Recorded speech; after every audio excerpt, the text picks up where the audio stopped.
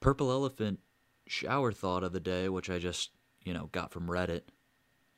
Black holes are at the top of the food chain, so I guess that means humans aren't top dogs anymore. This is Purple Elephant Radio, where we hear about storytelling, originality, and creativity from the creators who are actually making something matter. I'm your host, Sean Green.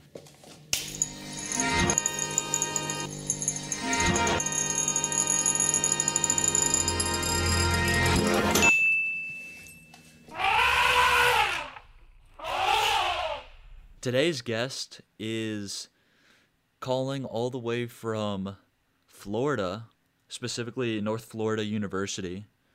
He's a ceramics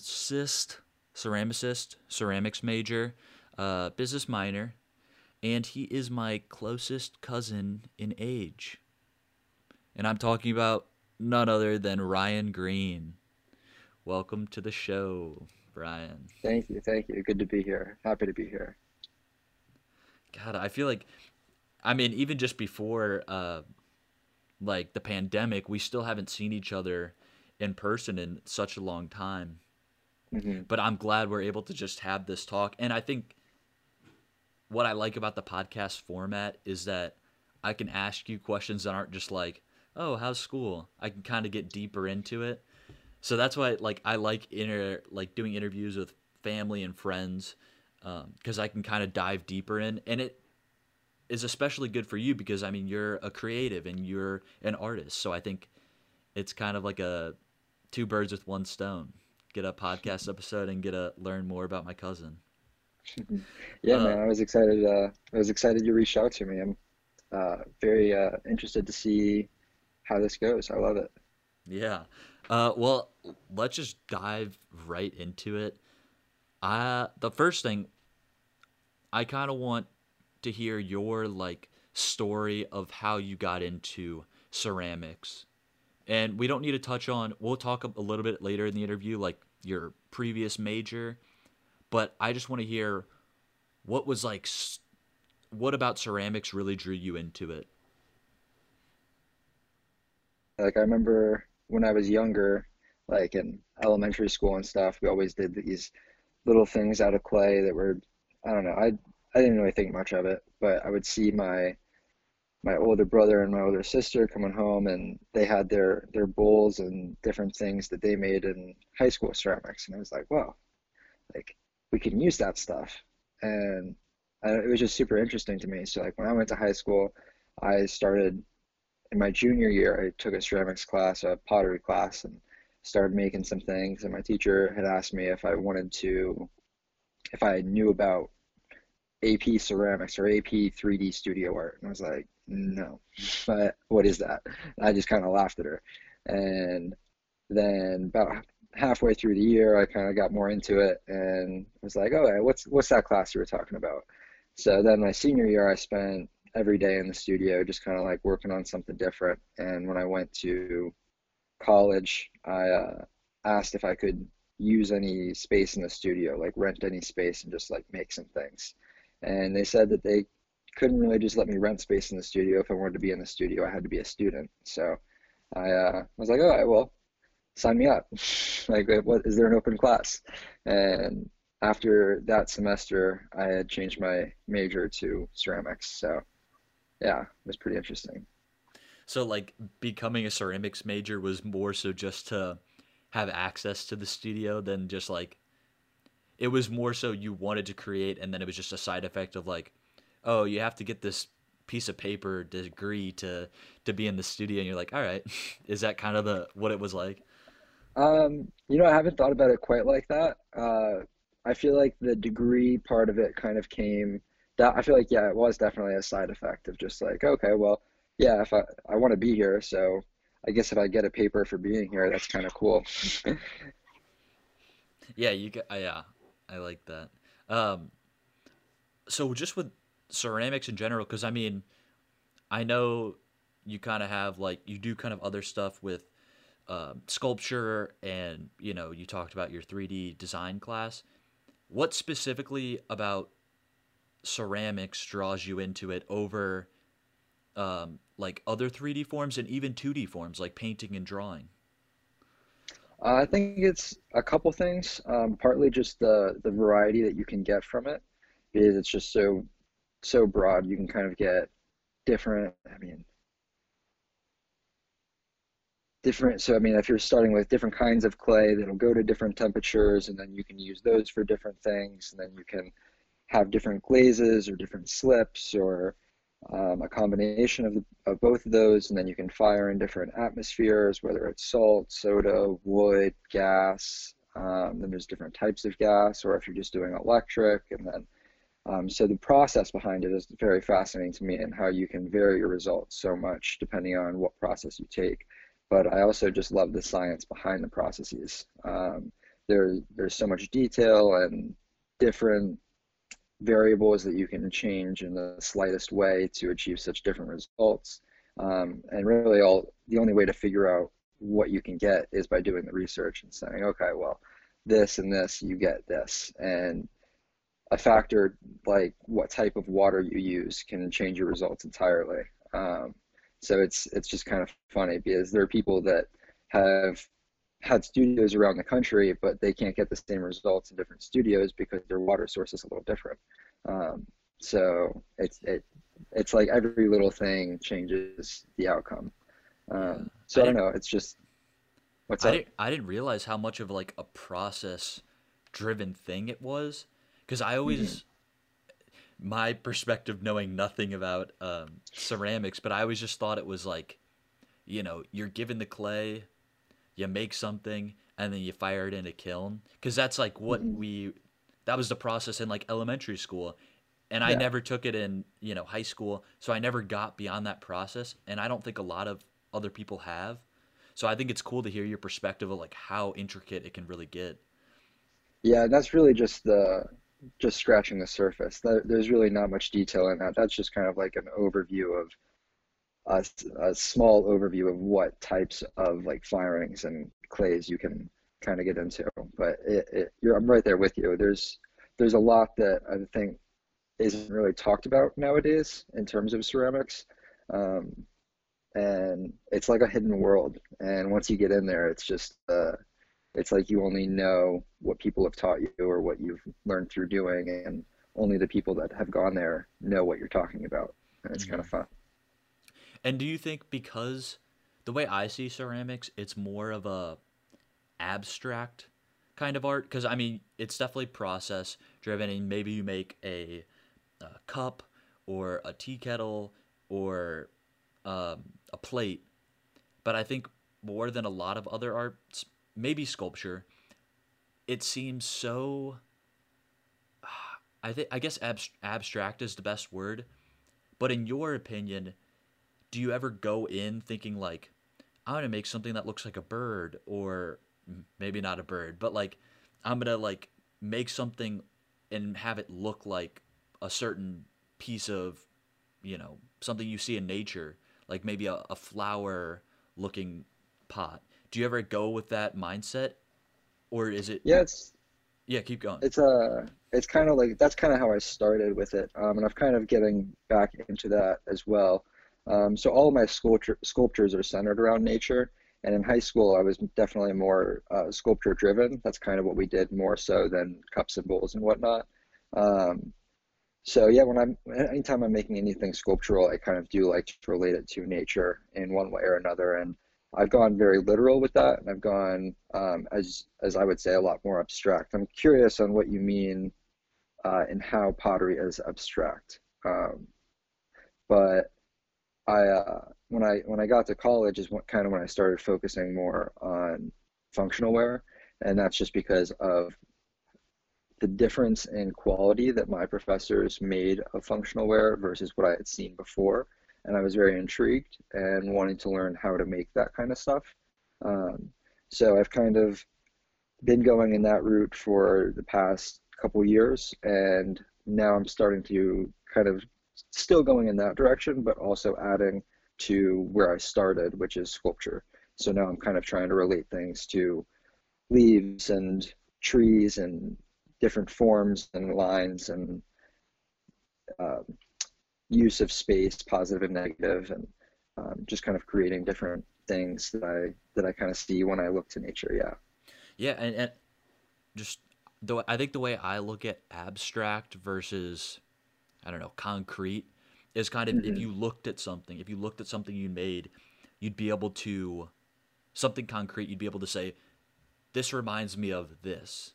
And abstract is looking at something and thinking, I don't know what that looks like. Like it's just so unique. And I think there's upsides and downsides to that. Like upsides being it's so unique, so remarkable that it's just an original piece. And I think maybe the downside is that abstract work might turn like kind of lay people, people who don't know the whole process, it might turn them off and thinking, "Oh, this is just kind of weird. I don't know what's going on," because they can't like it doesn't remind them of anything else. So, Hmm. would you want to talk about, because you did mention earlier that ceramics is kind of its own world. How do you Hmm. kind of introduce people to the process who've never tried it, who don't know about it? Um, Where would you start? I feel like I would start the same way that I feel like a lot of people start, and that is just like you kind of said before, is giving somebody a ball of clay and saying make something, and then I would probably show them like more about the firing process and give them more options than just an electric kiln, which is what I think most people are given when they start. And then it's like, okay, yeah, it's fired once, put a glaze on it and put it in another kiln. But I think that I would kind of take them through and say, okay, well, here are all the options you can do, and give them a lot of information at once, which shows them all the different options. But obviously, you can't learn all the options at once. So they would pick one and then learn from that. And I think that's kind of how, if I was like teaching somebody about, I'm not sure if that's where you're going with it. Yeah, Maybe yeah. if were you talking more in conversation, like how would I introduce somebody to it, or more? Well, because Um, I think of I was scrolling through your Instagram and you mhm. took Allie to the studio, our cousin. Mm, Um, so like something like that where you're taking someone in, not just explaining it, but saying like, "Hey, you wanted to try this? Come to the mm, studio with me," like that kind of thing. yeah, and it's funny because where Ali and I did it, there weren't a lot of options. It really there, it really is just you get an electric kiln and some glazes, and you aren't even a part of the loading process for the kilns. You don't know how to load a kiln.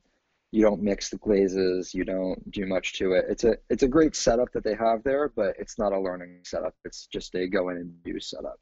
So if I was teaching somebody, I would love to have the environment that I have currently at the university, which is just an abundance of kilns and uh, a dry materials room where I can mix any kind of clay I want and any kind of glaze or any slip that I'd like. And I really have absolutely endless possibilities. So it's not just what the studio has provided, but it's also what can I find on the internet or from my teachers, or go and then go in and make whatever it is I'm trying to make to make with what I just made, if that makes sense. So like I could go in and I could mix a clay body and glazes and slips, and then I can use that clay body, make something with it, and then test different slips and how those glazes work over those slips and all that. So I have endless possibilities with the materials that I'm provided. So Yeah, I would love to bring somebody into that kind of setup. Yeah.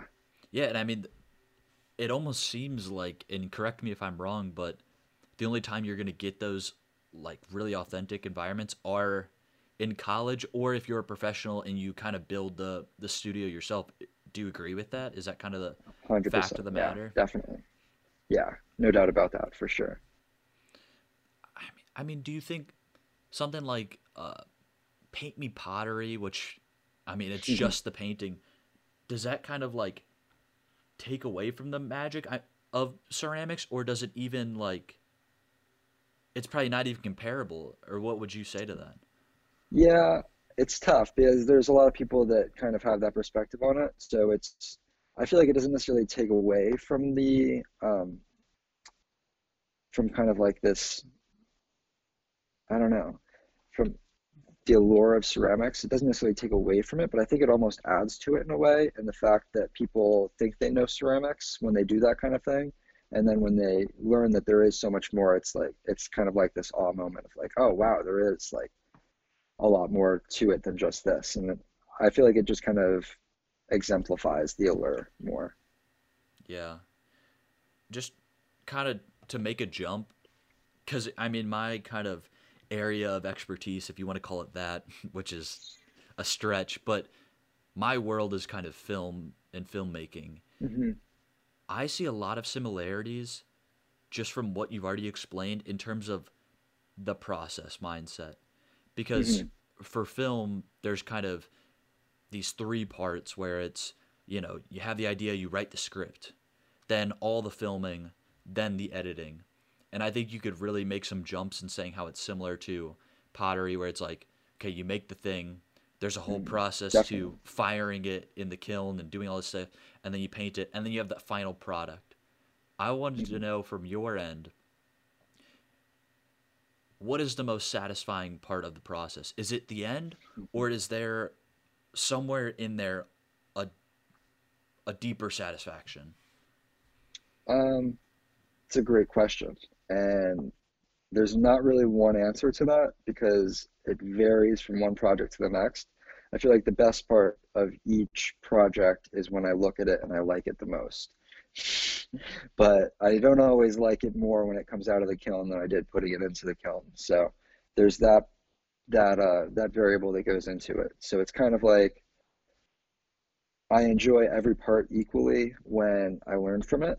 And one of the last firings that we had, the first firings and the newest kiln that we have was kind of, uh, I don't want to say disastrous, but it didn't have a lot of results that were usable. Like a lot of the functional ware had problems with it that made it not so functional or not sellable. Um, so you can learn a lot from that and look at all these pieces and say, okay, well, what did we do wrong to make this happen? What can we do differently to prevent it? And uh, that part I think is probably the most interesting part, just looking at things and learning from them and saying, okay, well, how do I get this result again, or how do I prevent this result? And then trying to recreate that or get the result that you're going for. I think that's the having the control over what you get is the most interesting part. Mm, Going back to like so many options, and it's just like I can choose from all these options. yeah, yeah, I really like that. Well, I wanted to touch on something you said in there of, it not being sellable if it didn't come out right. Just the idea of selling and, specifically the functional wear kind of items. Is it often where you're just like, do you, well, first of all, do you do commissions for that kind of stuff? I started to at one point, Hmm. and it really takes away from from the creative process. That's what I And was wondering. Yeah. yeah, so at least at the beginning more so because I didn't really have a direction or know what I was doing that much. I thought I did, but then the more you learn, the less you know, and it just kind of comes down to like, okay, maybe I shouldn't have done commissions so early because it was somebody wanting things from me that I had never made before. So while they were still like simple things and she was saying, make it however you want to, I didn't necessarily have this abundance of ideas to choose from and say, well, how do I want to make this? And I was testing out new processes. So it was just kind of like an experiment in itself. But then it was also, I have to make sure that this experiment comes out right because somebody's already paid me to do it. Um, so selling is, if I'm selling work at this point, I like to sell the work that I've made and chosen to sell, Hmm. if that makes sense. Yeah. Yeah. I think, yeah, commission work, it does seem like it can, well, I mean, even if you're given all this creative freedom, I get what you're saying about if you don't have an abundance of stuff you've done before where you've tried all these different techniques, then it might be like you're limited in what you could create for this person. Like, what's kind of like the hardest piece you've had to do, whether it's functional wear or, a different project that didn't have to be functional? What has been the hardest piece in terms of its just form, not necessarily the process behind it, but like I mean, like a cup might be simple, and I don't know, it may not be, but compared to like a teapot, or is there something that's like the holy grail of difficulty? Um, well, it's funny because you kind I feel like there's nothing in ceramics that isn't a process-based um, action. So to like take out the process part of it, I feel like that kind of takes everything out of it. So I mean, if you're making a cup, right? Let's say you're making a cup on the wheel. So it's probably the simplest thing you could do, but in order to do that, you need to know how to throw something on a wheel. And typically, if I talk to people about like, oh, I'm gonna like throw some stuff today, they're like, what do you mean you're gonna throw some stuff? They think I'm like throwing stuff at a wall or like I'm tossing things in the air, right? But that's actually what it's called. You're throwing clay on a wheel to pull it up and create a cylinder and then push out that cylinder to be what you want it to be. But in order to know how to get that ball of clay centered on the wheel, there's a lot of process behind that, and then forming a cup. Um, and even if you're hand building, you need to know how to roll a coil or pinch out a coil and then attach it and know the process behind how clay needs to attach to itself. And then how to kind of control that form going out and back in, putting negative space in there. So I feel like a lot of it comes down to the process, and I don't know necessarily what's been the hardest part. Um, Teapots are very, very difficult to get a good teapot because of how many components go into it. Um, First, you throw the body and then the lid, and the lid has to match the lid seats. You need to have like the correct measurements and throw to those exact measurements. But then you also need to throw a spout and create a strainer and put in the strainer, attach the spout, make sure the spout is cut right so it has the right angle so it's not too low and not too high. And then you have to attach a handle, make sure the handle fits the form. So there's a lot of components and steps that go into that part. But I don't know, teapots are definitely harder than a cup, that's for sure. But some of the hand built stuff that I've made has been probably the hardest just because of the scale and the fact that it's so much larger that a lot that like that much clay sitting on top of itself that isn't fired yet because clay is such a soft material in a lot of ways before it's fired. It really is just mud. So before it becomes ceramic, it's very delicate. And when you have a larger piece, it's a lot of weight on top of itself, so it doesn't like to stay up or it doesn't like to do certain things that you might want it to. So I feel like learning how to create these hand-built forms have probably been the hardest. Kind of a long-winded answer to your question, No, no, no. I'm glad you kind of went through that. Um, mhm. the other, so I'll be honest, like the only other time I've like kind of come across pottery and ceramics is with this term of wabi sabi. Hmm. Are you familiar with it? I'm not actually. Okay, and well, this will I kind of transition to love kind of that. it'll transition to the philosophy stuff, but basically it's a Japanese term, and I may butcher the exact meaning, but it's kind of like embracing the imperfection of Hmm. specifically things that are made. And I often see it with like different types of pottery where if something broke, like let's say a bowl broke, instead of just throwing it away, they um, will kind of glue it back together with the golden, some type of golden thing, and it'll look almost more beautiful. You were I've seen nodding your that head there. before. Yeah. Yeah. Uh, Yeah, yeah. do you, when you're making things and they don't turn out to where it's not sellable, like you kind of mentioned earlier, is there ever a time where you're thinking like maybe I don't like this better, but like I'm glad it turned out the way it did, even though it wasn't how you expected? Um, I guess it kind of comes down to why it is that I don't like it. Um, because so some of the things that I mentioned earlier that like weren't sellable and weren't necessarily functional anymore, it was for different reasons. Like for some of them, they had what's called bloating. So the clay had gases that were trying to leave the clay body, but it sealed over before it could happen. So there's these little bubbles inside like the walls of the body. So I spent all this time making a smooth form, and then it has all these little like dimples on it. So it's kind of upsetting. But at the same time, I see where you're going with that in terms of like, well, that's not how I wanted it to, but is that really a problem? And I don't know. I guess it's kind of nice that I get to keep it for myself and I don't have to worry about giving it away, you know? So I still get this nice piece of art that gets to stay in my home. So there's always a good thing about it. And like I said earlier, I still get to learn from that as well. So I learned not to fire that kind of in that specific way. But I have seen some of those pots that you're talking about.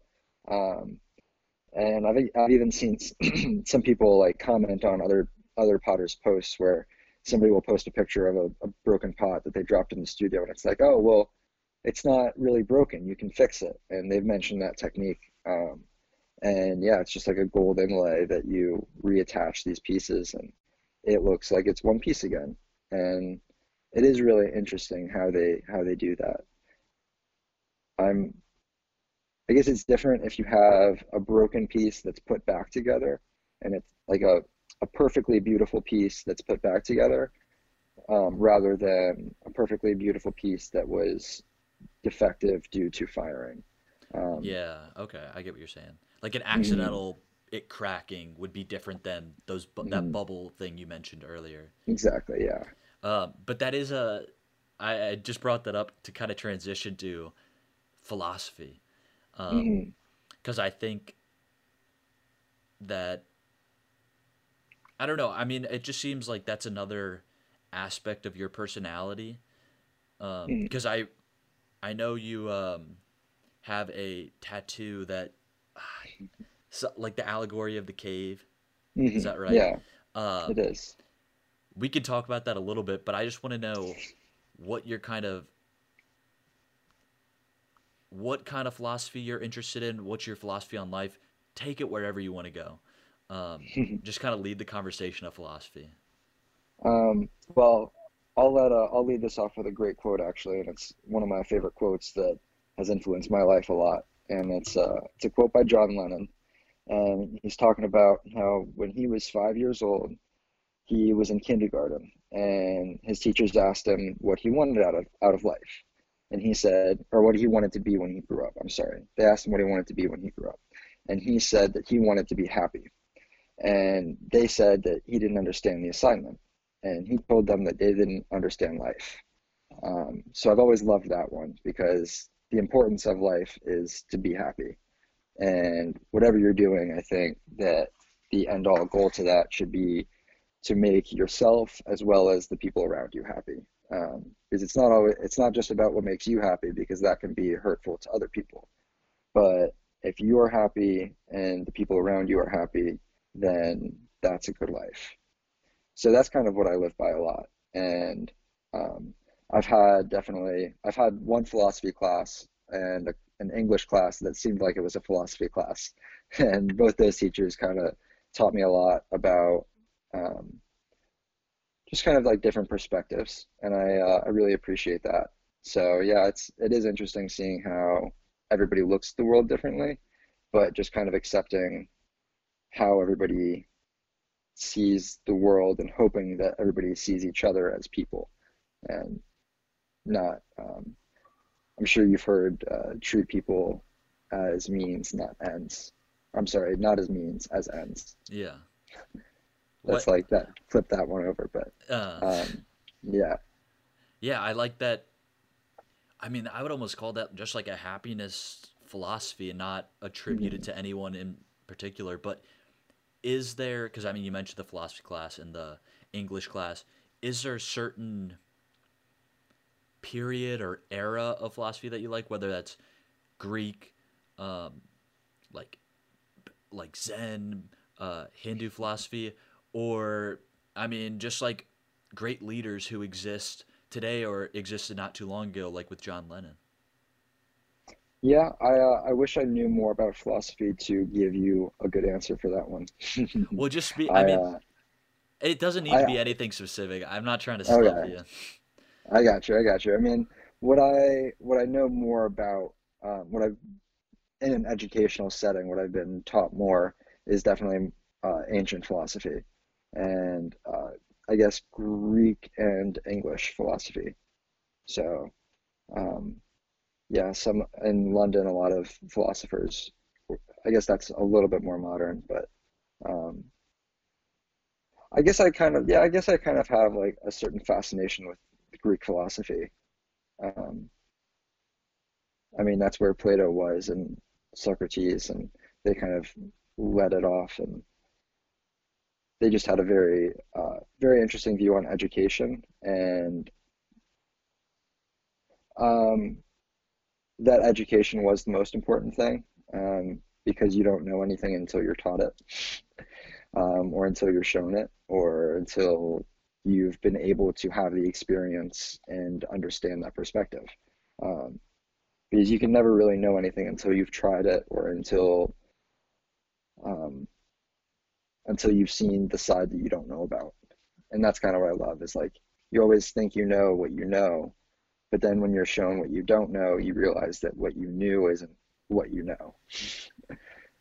Yeah, like when you see the whole instead of just like one side of the coin, kind of. Exactly. Uh, so with, I mean, I just want to hear about that tattoo, the allegory of the cave. Is that Plato? hmm It is Plato. It's a discussion between Plato and Socrates, but well, the allegory itself kind of breaks down what I was just talking about in terms of um, how people thought they knew the world they lived in, that was a world of shadows being cast onto a wall from fire behind them, and they were chained down, so they couldn't move their heads or their bodies or anything. But then once they were able to, one person was able to free himself and look up and see the bright light and deny the truth that he was seeing, but somebody forced him to look at the truth and then eventually go up and out of the cave and into the sunlight and see that there was more to the world and more to the world than what he had thought, and kind of progressing from all the way down in underneath the cave to outside in the real world, and then he had to go back down into the cave to tell the people that he was with that there was so much that they didn't know. But when he went from the really bright light of the sunlight outside the cave to this darkness, he couldn't see anymore because his eyes were accustomed to the shadows and what he believed to be the truth. But once he was accustomed to the light, he couldn't see in the shadow anymore. So the people that were still down there thought he was lying and they didn't understand what he was talking about. They didn't believe him. They told him he was wrong. But once he could kind of understand their perspective of why they couldn't see that, he could teach them and explain his thoughts more because he was then, his eyes were adapted to the shadows again. So he could see there with the knowledge that he had from the sunlight or from the truth. So it's kind of, yeah, it's like learning what the truth really is, but then also being able to go back to what you knew before and see that with more knowledge than you had before. Um, Yeah, and just so looking at the, having the empathy of like people. exactly. Yeah, hmm yeah. Yeah. I hadn't heard that second part of the story where like the guy's eyes adjusted and then he was able hmm to explain it.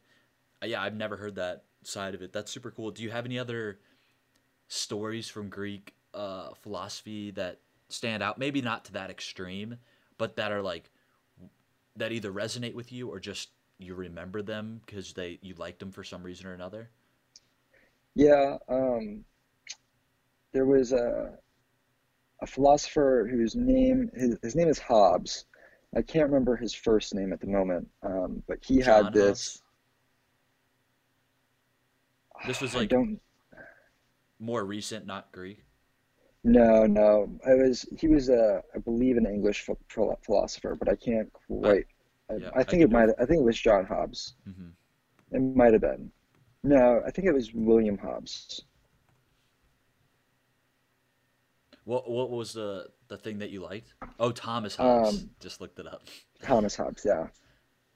Yeah, I'm bad with first names, but I did remember. I knew his name is Hobbes. He had this kind of a an ideal for how people would act in the wild, and it was that you have to assign some sort of like leader, otherwise people will be chaotic and not like people need rules in order to live in peace because like there's always going to be somebody that tries to step over somebody and get the better of them or whatever. So you need rules to keep people in place. And specifically, like with murder, people would murder somebody to get food or to get their money or to get whatever resource they had they that the other person had that they wanted. Um, so it's just kind of interesting and like how people can't just be nice to each other. And that's never going to happen. And you always need some sort of figurehead to tell people they're doing something wrong. And I think that kind of goes back to you have to show people that what they're doing is wrong before they understand what they're doing is actually wrong. Um, and I don't know what it is that kind of would would help that. I don't know what it is that like could help that at all, but Hmm. yeah, I don't know. It's just an interesting. I thought that was interesting how people kind of need that. Yeah, I mean, I really like your kind of the way you're describing education, because I was gonna say something earlier, but it doesn't seem like you take the word in like the schooling sense. Like you go to school for 7 hours a day, you learn math, reading, science, all that stuff. I think you describe it more as just education in the huge sense of the word, where everything can be considered learning and everything can be an opportunity to educate yourself. Is that kind of how you look at it? Hmm. Definitely, yeah. Um, I've definitely had to learn a lot in my life. Of just about like how to treat people and be nice and um, also live in this world and find a way to live and be a part of society and live independently without um, I don't know, without the need of like without the need of help necessarily, but to also just like not be a burden to others, I guess. And like how to live in a sort of like um, utopia of just like how to make everything work right kind of Yeah. thing. Yeah, and just kind of that um, independent mindset, but still helping out in the greater Hmm. scheme of things. Yeah. Yeah, I think I kind of had that mindset too when I was pretty young, because I just remember memories of like when I hit eighth grade, I'm like, I'm gonna make my breakfast in the mornings Hmm. and just be totally independent in the morning. I'll ride my bike to school or walk, but it's just Yeah. like mornings. No one needs to wake me up. I'm just in charge of myself. And I don't know where that came from, but I think that's carried on to now. And I don't think Hmm. everyone realizes that until it might be forced on them, where they're Hmm. like left with nothing, or they're out of the house and they're just like, oh, I never learned how to do these simple tasks to take care of myself because someone's always been doing it for me. So yeah, Yeah. I think No, I it's resonate with that. like the better or the quicker you learn it.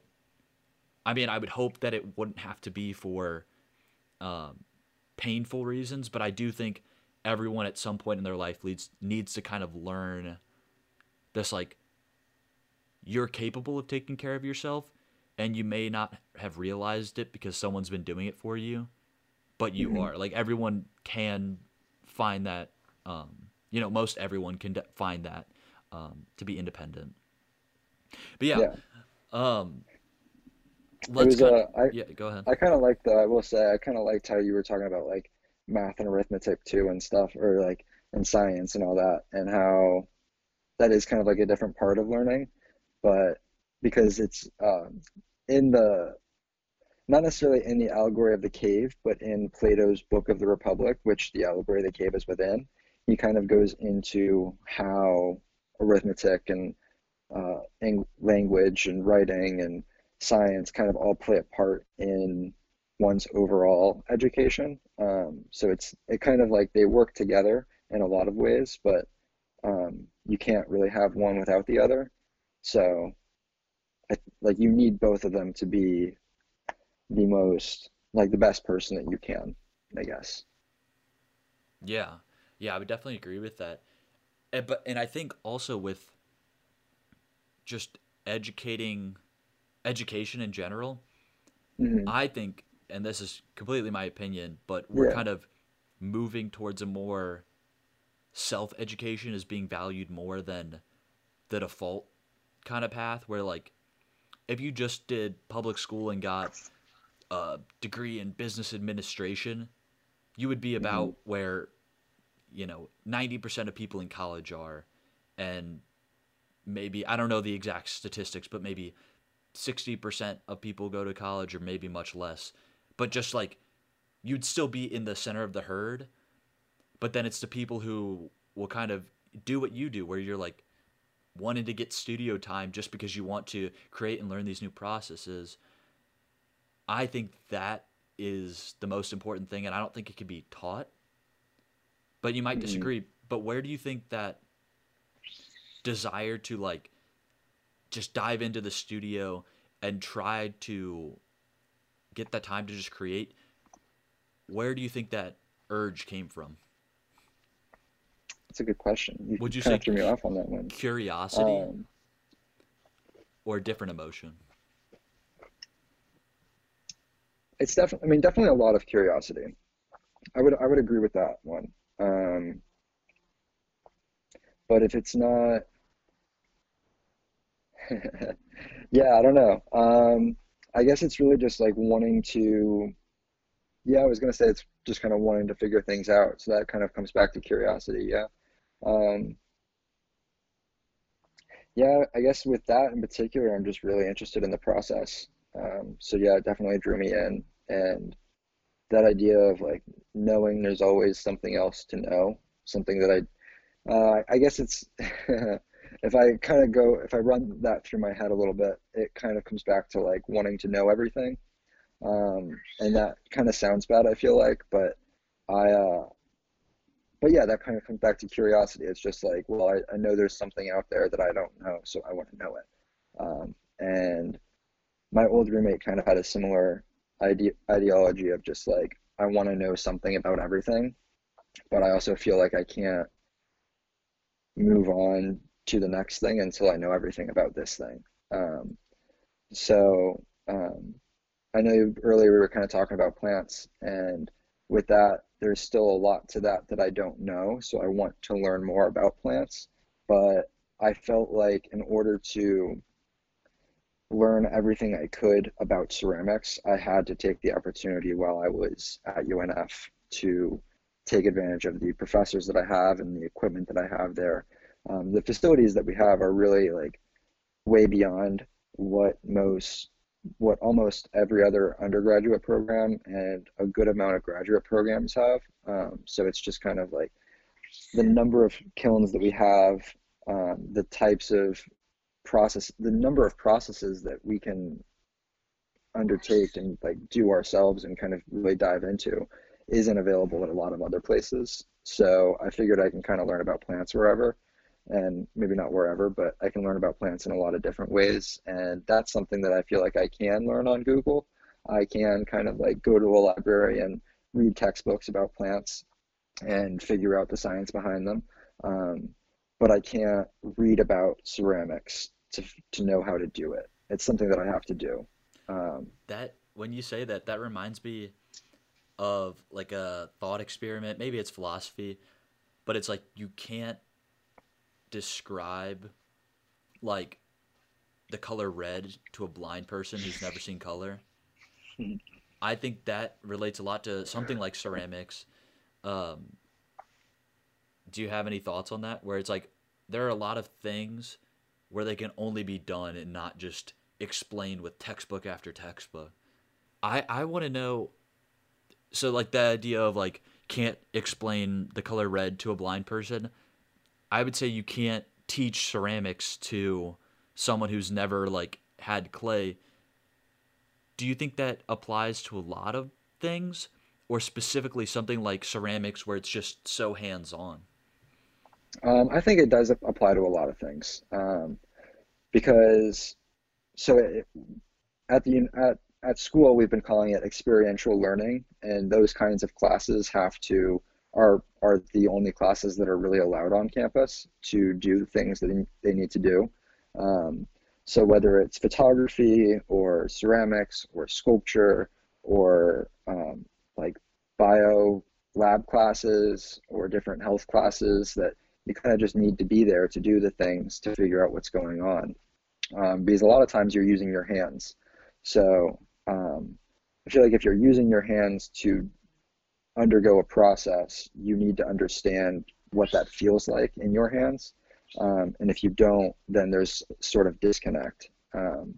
So another thing that kind of just ran through my head was cooking. Like you can't really teach somebody to cook unless, like, you can't give somebody a test on how to cook things and then tell them to go in the kitchen and cut an onion and expect them to be able to even cut an onion without, like, you can tell them how to do it, but they aren't going to have the same kind of skill that somebody who's cut an onion 1,000 times can do, um, or would have. Um, so it's I feel like it does relate to a lot of different things for sure. Yeah, I like that term experiential learning. I've never heard that term before, but it's the hands-on learning. Do you think even if this pandemic, like if we go into the future and the pandemic's cleared up, is this kind of like kickstarting this idea that maybe we only need in-person classes for experiential learning? Because the way I see it, and I explained this to you earlier, but all my classes are online, and even like something like my film class, which I could, um, we're still like doing stuff hands-on, but the classes themselves are online. Do you think that we need to be in person for something like a philosophy class or a business class if it's not hands-on? Yeah, I think there's definitely a lot of mixed emotions on that, across the board. I'd say personally, I think it's more beneficial for me to be in class in front of somebody that's speaking, that can see the reaction on my face, that can understand whether or not I'm actually paying attention, and kind of react to that. Um, I've seen a lot of professors like kind of call people out that aren't completely paying attention.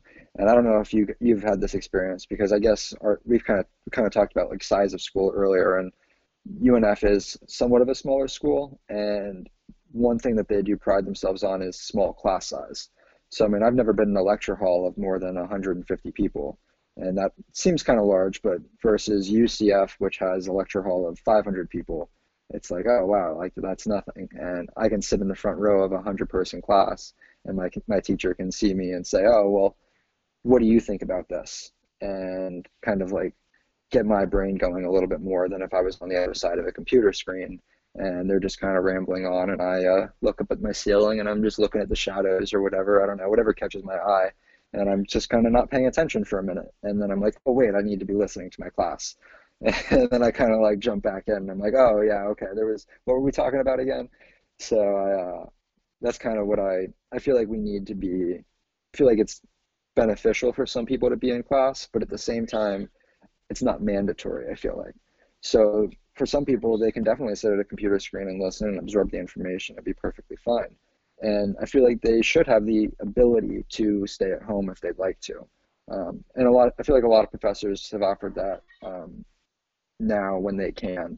Like if they're offering, I guess you said this earlier, if your class can come in, you can either sit there in class or watch the same lecture on a screen. And if your teacher's giving you that option, that's awesome. Um, I think that's great. That's kind of what it should be, I think. Yeah, I think from my perspective, what I would hope and kind of what I've seen is because, like right now, everything that doesn't need to be in person has moved online. I think what my hope is that it will force teachers to ask themselves kind of what you mentioned earlier, like, how do I make an in-person thing more engaging?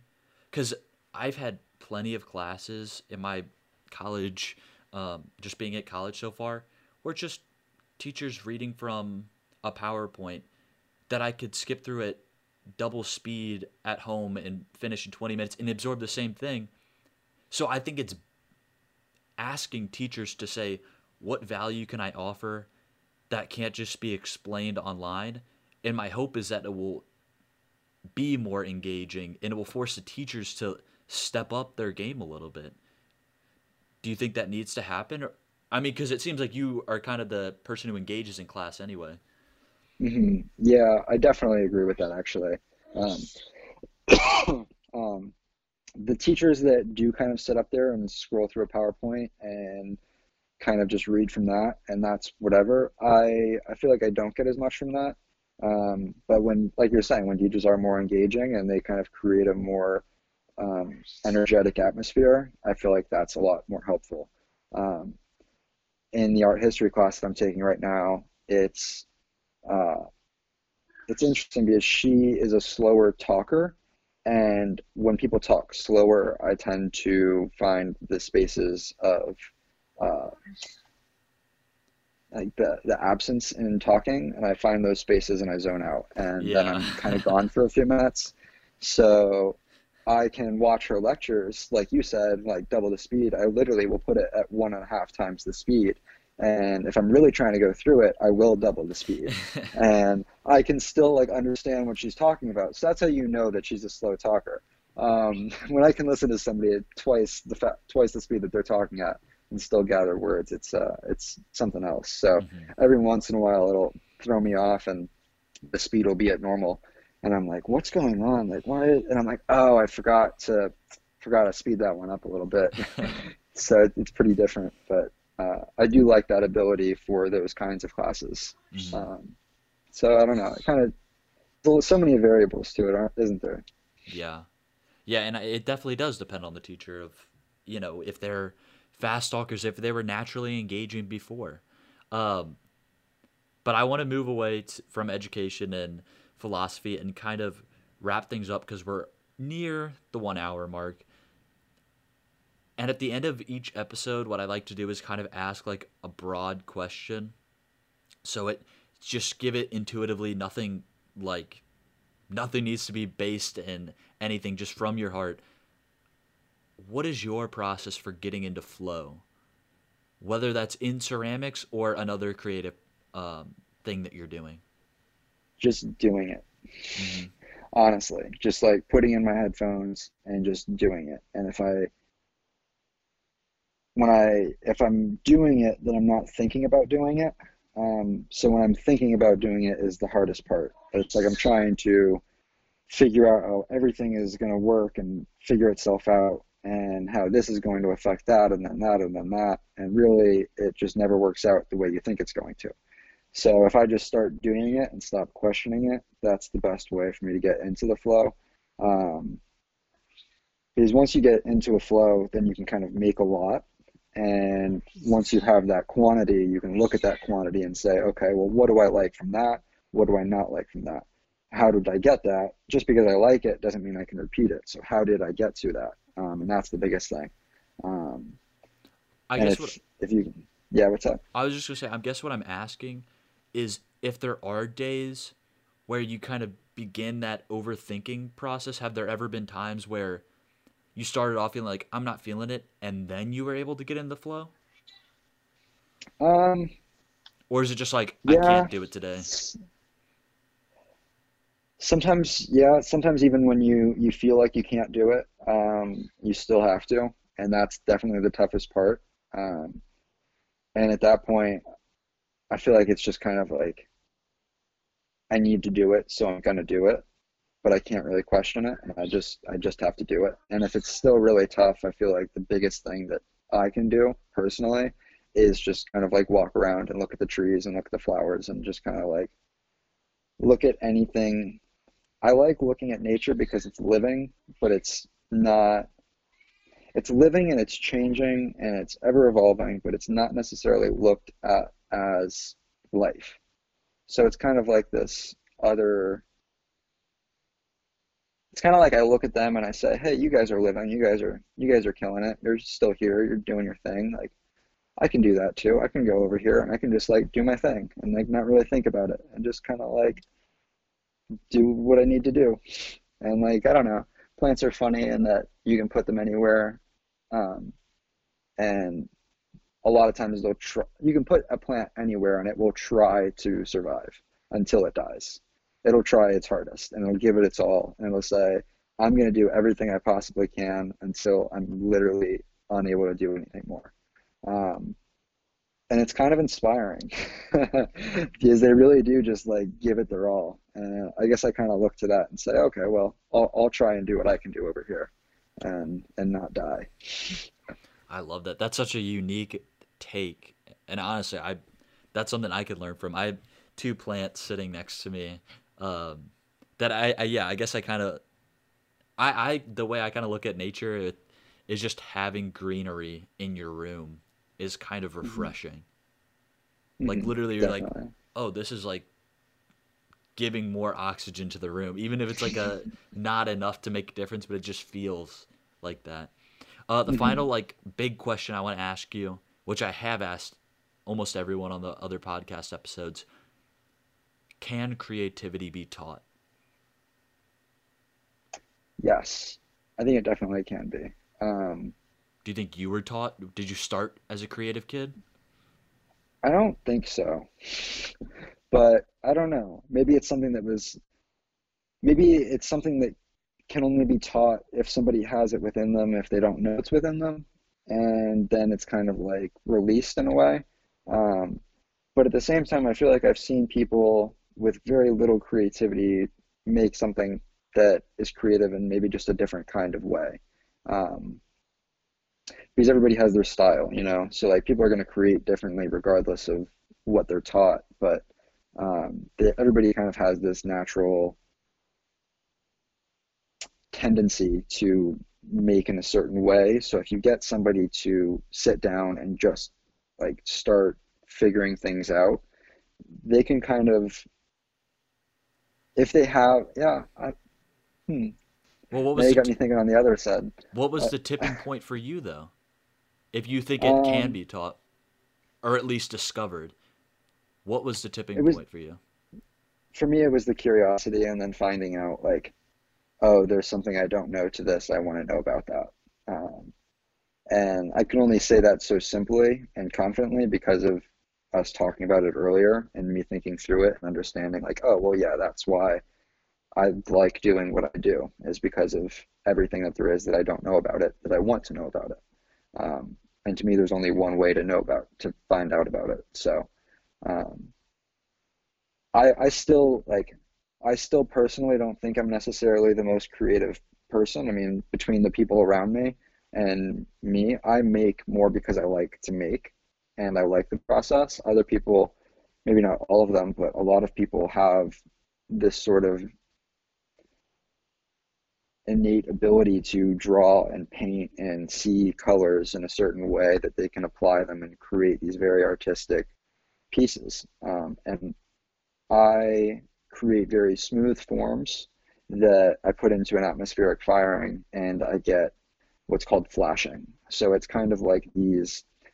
Um, do you know? Have you ever looked at something that got really like a really hot piece of metal, and it had like a heat signature of it of different colors that have come across it?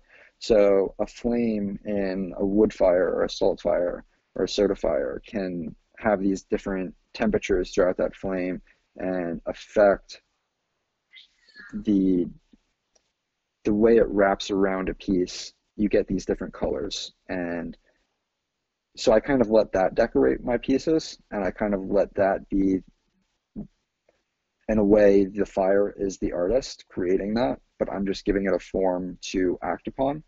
So I don't necessarily draw or paint or create these things on my forms that would do that, but I let, I just, yeah, so I make because I like to make. So I'm not necessarily what I would call the most creative person.